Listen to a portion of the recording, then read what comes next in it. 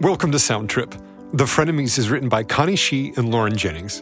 This episode is brought to you by PetSmart, where pets are family.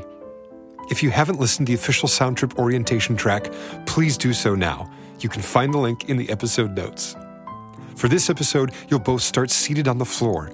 If getting down on the floor isn't possible, go ahead and plop on the couch. Character 1 should be facing towards Character 2, and Character 2 should be facing away from Character 1. You'll be asked to move around, so please make sure there are no obstructions within arm's length. You will also want to put your phone in your pocket so that you have more freedom to play.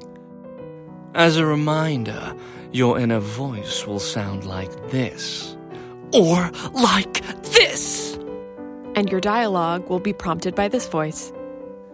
Once you're ready, you'll each select a character track and press play at the exact same time. A countdown from 3 can help to get the timing right.